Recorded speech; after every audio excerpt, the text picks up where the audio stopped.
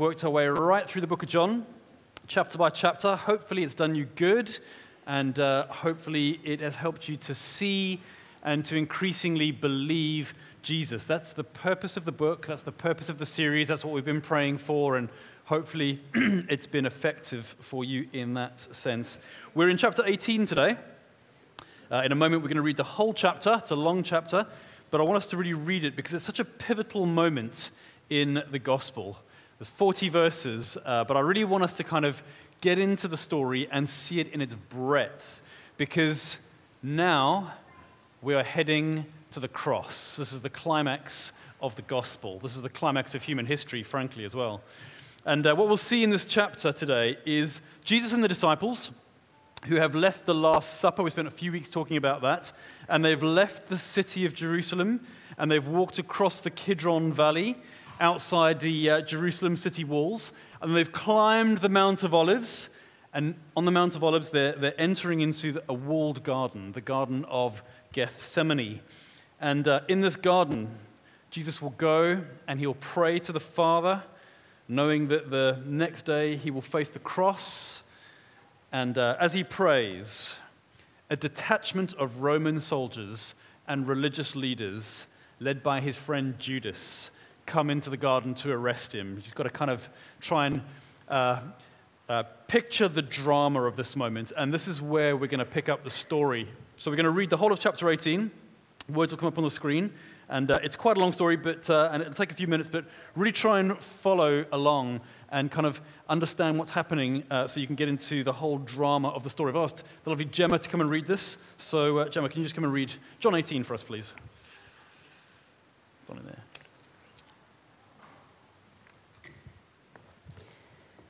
When he had finished praying, Jesus left with his disciples and crossed the Kidron Valley. On the other side, there was a garden, and he and his disciples went into it. Now Judas, who betrayed him, knew the place because Jesus had often met there with his disciples. So Judas came to the garden, guiding a detachment of soldiers and some officials from the chief priests and the Pharisees. They were carrying torches, lanterns, and weapons. Jesus, knowing all that was going to happen to him, went out and asked, "Who is it you want?" "Jesus of Nazareth," they replied. "I am he," Jesus said. And Judas, the traitor, was standing there with them. When Jesus said, "I am he," they drew back and fell to the ground. Again he asked them, "Who is it you want?" "Jesus of Nazareth," they said. Jesus answered, "I told you that I am he. If you're looking for me, then let these men go." This happened so that the words he had spoken would be fulfilled. "I have not lost one of those you gave me." Then Simon Peter, who had a sword, drew it and struck the high priest's servant, cutting off his right ear. The servant's name was Malchus. Jesus commanded Peter, "Put away your sword. Shall I not drink the cup the Father has given me?" Then the detachment of soldiers, with its commander and the Jewish officials, arrested Jesus. They bound him and brought him first to Annas, who was the father-in-law of Caiaphas, the high priest that year. Caiaphas was the one who had advised the Jewish leaders that it would be good if one man died for the people. Simon Peter and another disciple were following Jesus. Because this disciple was known to the high priest, he went with Jesus into the high priest's courtyard, but Peter had to wait outside at the door. The other disciple, who was known to the high priest, came back, spoke to the servant girl on duty there, and brought Peter in. "You aren't one of this man's disciples too, are you?" she asked Peter. He replied, "I am not." It was cold, and the servants and officials stood round a fire, and they made to keep warm. Peter also was standing with them, warming himself. Meanwhile, the high priest questioned Jesus about his disciples and his teaching. "I have spoken openly to the world," Jesus replied. "I always taught in synagogues or at the temple, where all the Jews come together. I said nothing in secret. Why question me? Ask those who heard me. Surely they know what I said." When Jesus said this, one of the officials nearby slapped him in the face. "Is this the way you answer the high priest?" he demanded. "If I said something wrong," Jesus replied, "testify as to what is wrong. But if I spoke the truth, Why did you strike me?" Then Annas sent him bound to Caiaphas, the high priest. Meanwhile, Simon Peter was still standing there warming himself. So they asked him, "You aren't one of his disciples too, are you?" He denied it, saying, "I am not." One of the high priest's servants, a relative of the man whose ear Peter had cut off, challenged him, "Didn't I see you with him in the garden?" Again, Peter denied it. And at that moment, a cock began to crow. Then the Jewish leaders took Jesus from Caiaphas to the palace of the Roman governor. By now, it was early morning, and to avoid ceremonial uncleanness, they did not enter the palace because they wanted to be able to eat the Passover. So Pilate came out to them and asked, "What charges are you bringing against this man?" "If he were not a criminal," they replied, "we would not have handed him over to you." Pilate said, "Take him yourselves and judge him by your own law." "But we have no right to execute anyone," they objected. This took place to fulfill what Jesus had said about the kind of death he was going to die. Pilate then went back inside the palace, summoned Jesus, and asked him, "Are you the king of the Jews?" "Is that your own idea?" Jesus asked, "or did others talk to you about me?" "I am a Jew," Pilate replied. "Your own people and chief priests handed you over to me. What is it you've done?" Jesus said, "My kingdom is not of this world. If it were, my servants would fight to prevent my arrest by the Jewish leaders. But now, my kingdom is from another place." "You are a king then," said Pilate. Jesus answered, "You say that I am a king. In fact, the reason I was born and came into the world is to testify to the truth. Everyone on the side of truth listens to me." "What is truth?" retorted Pilate. With this, he went out again to the Jews gathered there and said, "I find no basis for a charge against him. But it is your custom for me to release to you one prisoner at the time of the Passover. Do you want me to release the king of the Jews?" They shouted back, "No, not him. Give us Barabbas." Now Barabbas had taken part in an uprising. Thanks, Gemma. That's great. Thank you.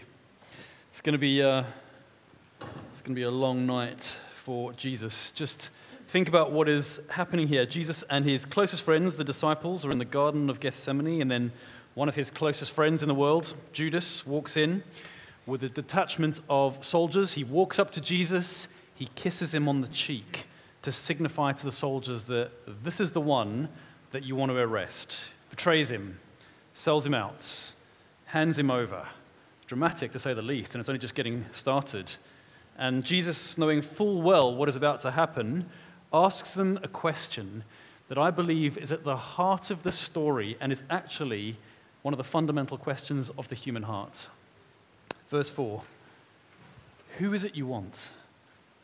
That's today's question. Whoever you are and whatever your background, you will be at some level searching for something in the world to give you meaning and significance and peace. Peace from the expectations of the world, peace from the inner anxieties and insecurities that we harbor in the darkness, peace from the events and the traumas of our life, peace from the brokenness in our souls, and peace from the brokenness of the world. We all do this. We do this in all sorts of ways.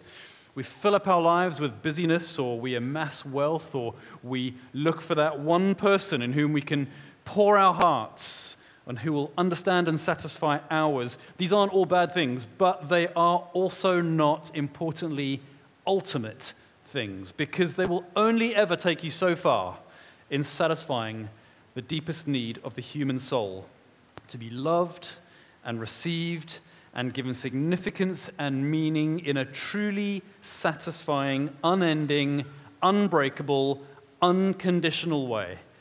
And that can never be fully and perfectly done by another person or by anything that this world offers up. Because underneath all of this striving and desire is a search ultimately to be perfectly safe and to be perfectly saved. And therefore, it's a search for a savior. And so the question today is Jesus' question of the soldiers. Who is it that you want? This is an incredible story of contrasts. On the one hand, we see the failure of men and the failures that accompany our own efforts to achieve safety and peace. What happens, if you like, when you try to save yourself? And on the other hand, we see Jesus and all that he is, powerful but gentle, mighty but self-sacrificing, direct but loving. And so I want us to look at some of these contrasts today in the story. I've got three contrasts, three comparisons I believe highlight the faithfulness and the love and the victory of Christ and his ability to save and heal with the failures and the dangers of what happens when we trust in ourselves and try and do it our own way. Let's look at these. This is the first gospel contrast. Our reflex is to self-protect. His reflex is to protect us. Straight away, we see this in the Garden of Gethsemane.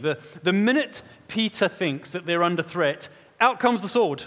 In fact, the whole chapter is about self-protection ultimately. Peter draws the sword, Judas sells out, the disciples run away, Peter denies Christ, the Jewish leaders put him on trial to protect themselves, Pilate has him sentenced to death to protect his own rule. Self-protection is just in us. We naturally think of number one first. It's our instinct to self-protect, even if that means throwing others under the bus at times. The human heart is deceitful, and human nature is fallen. It's been this way since the fall of mankind in the Garden of Eden. We see this even now. You don't have to look very far in conflict zones around the world. Our natural inclination is not to protect our fellow man and to demonstrate love. It's easier and more instinctive to protect ourselves, even when that means putting our enemies to death in the most unimaginable ways. That's what's going to happen here in this story. That same story is being told right now in Gaza, in Ukraine, in South Sudan, in Mali, in Afghanistan. There's nearly 50 armed conflicts going on globally right now. Some of them have been going on for decades. There's only about 200 nations in the world. 50 armed conflicts. It's always been like that. It's always been the same story. It's the story of violence and of self-protection and of eliminating our foes. Even in the Garden of Eden, right at the start, God finds Adam out, and Adam protects himself by blaming Eve, throws her under the bus. He actually blames God. It's your fault. You gave her to me. These are the first recorded words of mankind to God. We're still in the opening chapter of the story of mankind and God, and this is happening. And within a generation, their offspring are at it. Cain kills his brother, Abel, out of jealousy, and then we're really off to the races. The whole story just unravels from there on out. Self-protection and self-promotion and self-gratification and self-glorification and violence is just in us. These things are just a function of the broken, searching human heart. It's a problem. We're looking for something, and we look for it within ourselves and in all the wrong places, and we need to be healed of this, and we need to be saved from ourselves. And so here in the garden, Peter draws the sword, and off comes the Roman soldier's ear. Off comes Malchus's ear. Now, for full disclosure, I just want to let you know that I have spent far, far too much time this week thinking about how you chop off somebody's ear with a sword. That's a precision move. How do you do it? I can't get my head around. You've got to do it fast enough to surprise him, and yet slow enough to do it but not take off the kind of the part of the face or the shoulder. And the conclusions I've come to are one of two. Either Peter was a Jedi, or Malchus was in the Matrix, and it was like one of these, and chopped off his ear. I can't work it out. Anyway, I digress, and that gives you an insight into my week. Peter draws his sword out of self-protective instinct. And it's only a short while before he'll himself then flee from the garden, and just a little while before he denies Christ outright to protect himself. But look what's already happened. In verse 4, when the soldiers come asking for Jesus of Nazareth, Jesus replied, "I am he. In verse 6, look what happens. When Jesus said, I am he, they drew back and fell to the ground. An entire detachment of Roman soldiers see Jesus, recognize him for who he is, and they fall over. And straight after that, in verse 8, probably while they're still on the ground or kind of trying to right themselves, Jesus points at the disciples and he says, if you're looking for me, then let these men go. Look, let's see what's going on here. Jesus speaks, and the soldiers fall face down. God speaks, and we fall face down. This is a common response to a revelation of God in the Bible. Abraham, Joshua, Ezekiel, Daniel, Peter, James, Paul, John himself, when he sees a vision of Jesus in the book of Revelation, these men all saw God or heard his voice and fell over with awe. And here we see it again. The words of Jesus, friends, fell the enemy, and they protect his friends. Let these men go. That's what he says. He's echoing Moses, really, the other great redeemer of God's people, who said to Pharaoh, let my people go. That's what's in the heart of God. That's what the words of God do. That's what God does. He's not out to protect himself. He protects us. He fells our enemies and he sets us free. He is mighty to save, and his words change things. They change our hearts. They change hearts. They change the hearts, and in this case, they change the legs of those who see him. That's why I always chuckle when I hear people say that when they get to heaven, they'll have some questions for Jesus. First thing I do when I get to heaven is ask Jesus, why all the wars? One person I heard said that when they get to heaven, they're going to ask Jesus why some of the roadworks have been happening consistently near their house. Spoiler alert. That will not be the first thing you do when you come face to face with Jesus. The first thing you'll do when you come face to face with Jesus, with your glorified new bodies in heaven, will be to fall face down before him in awe and worship. That's what's going to happen one day when he returns anyway. Every single knee will buckle, and we will all fall face down before him in awe and worship and praise. His words fell the enemy, and he sets his friends free. Our instinct is to self-protect. His instinct is to protect us. In parts of the Bible, various parts of the Old Testament, God calls us, his people, the apple of his eye. I apologize for the picture that's about to come up if it scares you. There we go, there's an eye. The apple of the eye is the pupil, the central part of the eye. If you're a medic, you'll know this. But every reflex of the upper body is to protect the pupil of our eye. Our reflex is to self-protect. But we are the apple of his eye. His every reflex is to protect us. It's easily done, but you really do not need to let your hearts be troubled and to work hard and to search hard and to build up and amass the things that we think will save and protect us. He will do that for us, friends. Who are you looking for? There's only one who will protect you by reflex, fight your battles, fell your enemies, and set you free. It's Jesus. The story tells us this. You are safe when you're in Jesus. Second gospel contrast I want to show you. We deny him, he is struck for us. This is a story of betrayal and denial and violence. Judas betrays Jesus for 30 pieces of Roman silver. Peter denies Jesus 3 times, and within a few moments of him being before the high priest, they're hitting Jesus in the face and they're mocking him. We don't want to believe this, but this is in us too. We strike out and deny God all the time in every way that we oppose him or refuse him or think we know better or blame him for our misfortunes. When we blame God for the way the world is or how we think it should be, we are denying and we are striking out at God.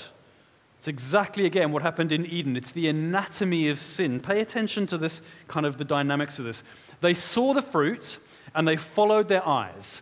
They thought that they knew better. They denied God, and they struck out against God's rule. They walked by sight rather than by faith. And that has been the anatomy of sin ever since. That is always what is happening when we sin. We are walking by what we think will save and satisfy, what we see with our eyes, rather than what God says will satisfy and save. We deny God and we look for the answers and for salvation in the world and in our pursuits and in our achievements and in our indulgence in forbidden fruit, and we look for it within ourselves. This is what we do. I've got all the answers. And let me tell you, we do not have all the answers within ourselves. We are not God. You and I are not gods.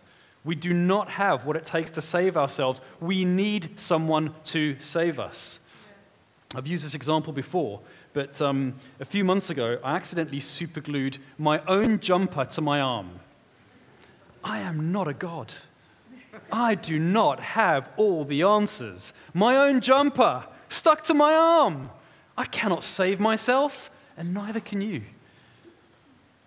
One commentator said that when Peter was outside in the courtyard warming his hands around the enemy fire, saying, "Not me, I don't know him," Jesus was inside, saving us from the enemy fire by declaring, "I am." We need a Savior who will cover our betrayal and our denial and face down our enemy. That's what Jesus was doing that night in front of the high priest as they struck him. We need a Savior who is willing to be struck for us, who will take the force of the blow of my sin and who will ultimately be struck for me on the cross to take away my sin and shame and close the distance that I've opened up between me and God in my self-reliance and my rebellion and my opposition to his work in my life. When Peter struck out with the sword in self-defense in the garden, what did Jesus say? Put your sword away. Shall I not drink the cup the Father has given me? Your violence will not save you, Peter. Nothing you do will. What will save you is that I am prepared to drink down and accept the full metaphorical cup of God's wrath against sin so that you don't have to, nor anyone who comes after you who chooses to say yes to me. Let's just think on this. I'm not sure we always do. We think about the physicality of the cross, the pain of the cross. When Jesus went to the cross, the execution that he faced would have been physically excruciating. That's obvious to say. Literally, that's what the word excruciate means. It's Latin for of the cross, ex crucia. But that wouldn't have been the worst part of it, unbelievable as that is to say. The worst of it was that he himself received all the wrath and the punishment that God has against the sin of mankind. Because it's the sin of mankind that has ruined us, his beloved sons and daughters, and it's the sin of mankind that has distanced us from him. And we are the apple of his eye. So naturally, he's going to be angry against sin, and he is angry against sin.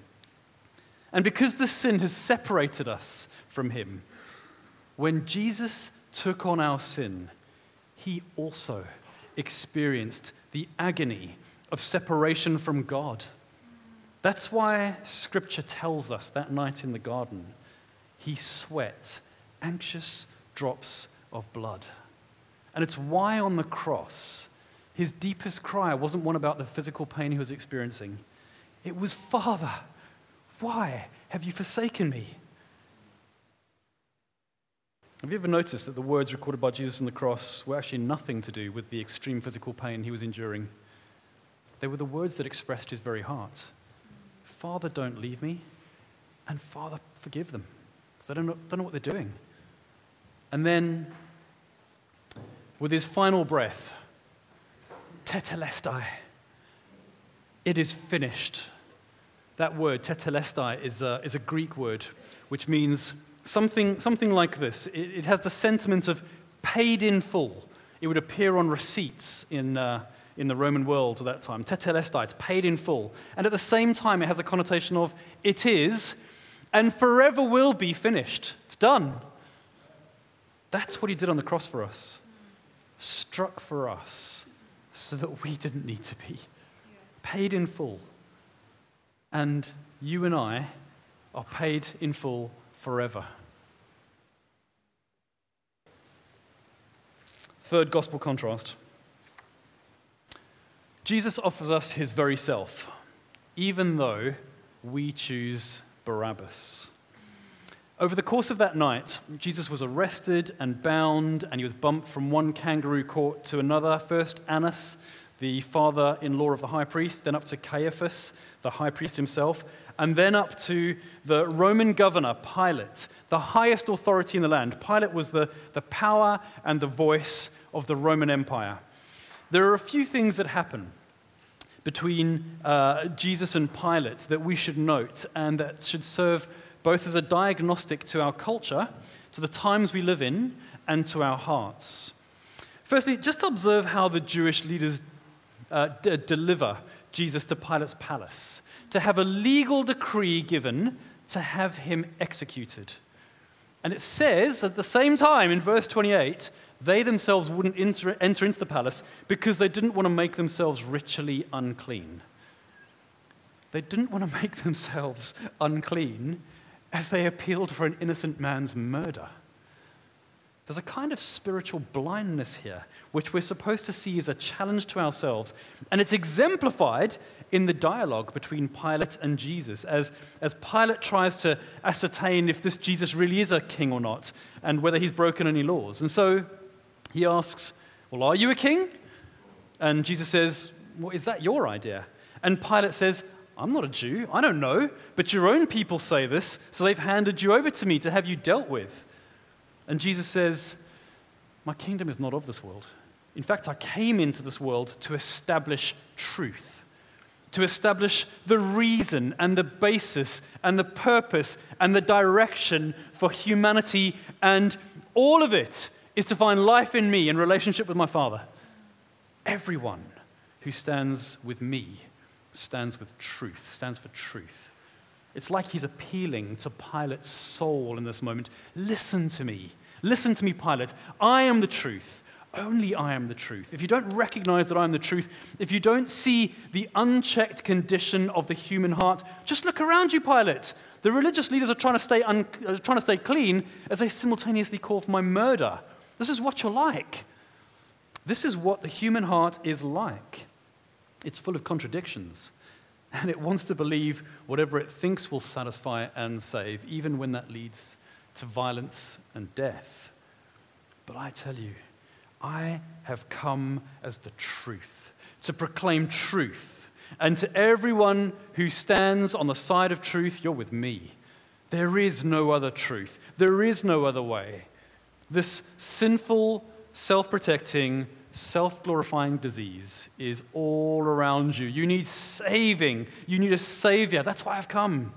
And that's why I'm prepared to go through all of this, even if it means my humiliation and my death. It's like he's saying, are you listening, Pilate? Or maybe this morning, are you listening, Gateway? Are you aware of the clamor inside yourself? Do you feel the draw to satisfy and save yourself, to go your own way, to follow after what you think will do you good? There's only one place to find that. There's only one truth. It's Jesus. That's why he said, I am the way and the truth and the life. No one comes to the Father except through me. There is no other way. There is no shortcut. Nothing else will satisfy, and nothing else will save you but Jesus. Nothing that this world cooks up. No riches, no status, no love ultimately that you attain. The human heart is a hungry beast. It devours what it desires, and then it wants the next thing. And that's because it's designed to search and find something to satisfy it. Or rather, to find someone to satisfy it. And that is the basis for all of our strivings. Are you striving? Are you hungry and thirsty? Are you weary? Are you broken? Are you lost? Whatever you're looking for, however you're spending yourself, friends, I promise you, you will not find it outside of Jesus. You simply won't. Your heart was made for him. you are looking for truth. Our whole world is looking for truth. That's why we keep on ramping up increasingly obscure and crazy versions of what we think truth is and what we think it should be in our culture.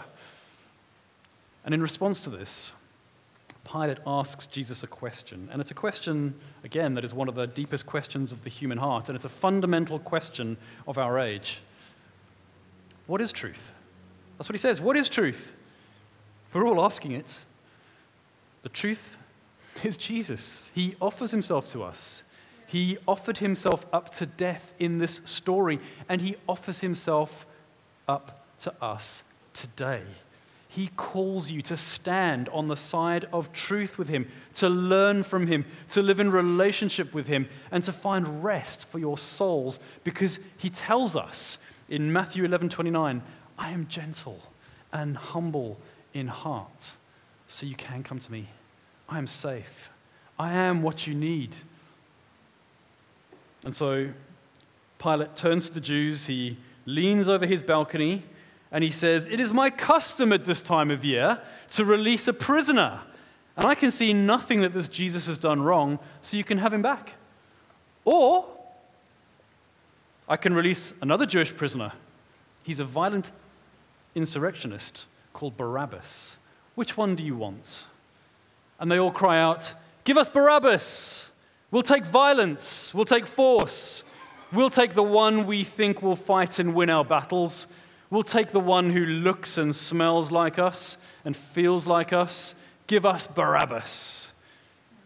And then they say, as for Jesus, crucify him. Crucify him. In Matthew 27,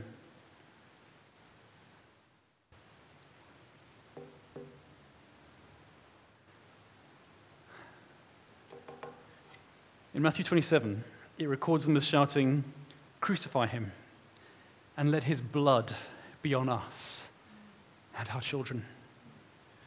They are literally calling down a murderous curse on themselves. Such is their opposition to God's gift of Jesus to them. This is what we so often do in the face of truth. No, thank you, God. I'll just go it alone. It's a type of curse. It leads to death. We could have truth, but we choose lies. We could have life, but we choose death. Don't give us Jesus, give us Barabbas. So crucify him and let his blood be on us and our children. Little did they know that this is exactly what would happen. And it was the greatest mercy that humanity has ever received, because the following day, as he hung on the cross, his blood did flow, and his blood is on us and on our children, and forever will be, because it's that blood spilled for us in his perfect atoning sacrifice that washes over us and cleanses us from our sin. It's his blood, Gateway, that sets us free, that makes us right with God, that beckons us close, that removes the curse of sin and death hanging over us, because he did it all. His blood is on us, and it's on our children. Hallelujah. Thank you, Jesus, for your blood. It's his blood. We sing that song here sometimes. I think we're singing it today.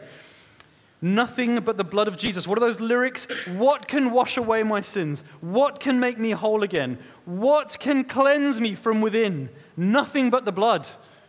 This is all my hope and peace. This is all my righteousness. Nothing but the blood of Jesus. His blood shed on the cross cleanses you of your sin. It removes you from judgment and condemnation and death, and it offers you new life. He offers you new life. You don't need to strain or strive or work to find peace and hope and righteousness and relationship with God, because on the cross, tetelestai, it is finished. He did it all for you, and it's done. Paid in full. It is finished, and forever will be. There are two questions asked in the story. Jesus' questions to the soldiers who came to arrest him in the garden. Who is it you want? That's a great question for us today. And Pilate's question to Jesus. What is truth? Who is it you want? What is truth? Great questions. What are you looking for? And where are you looking for it? You don't need to search and strive for satisfaction and peace. You don't have to choose Barabbas. Choose Jesus. He is what you want, and he is the truth, and he is what you need. He is the way and the truth and the life. Choose Jesus. Do it today. Do it today. And do it again if you've done it before and you're drifting, or you need to rediscover peace and hope and satisfaction and salvation. Choose Jesus. Come to him today. In just a moment, we're gonna sing and we're gonna take communion again. Matthew will lead us in that. As we do that, we've got 25 minutes or so. I just really want to encourage you to do that self-diagnostic. Who is it you want? How are you spending yourself? Where are you looking for it? And if it is in any way not Jesus, then maybe today some repentance needs to happen, some reorienting of the heart needs to happen. Maybe you just need to say, Lord, I'm so sorry. I have spent myself on that which does not satisfy. I want to spend myself on you. I want to give myself to you. I want to reorient my heart again to you and to your purposes in my life. Would you help me? Holy Spirit, I can't do it myself. Would you come and empower me to do that? Let's pray.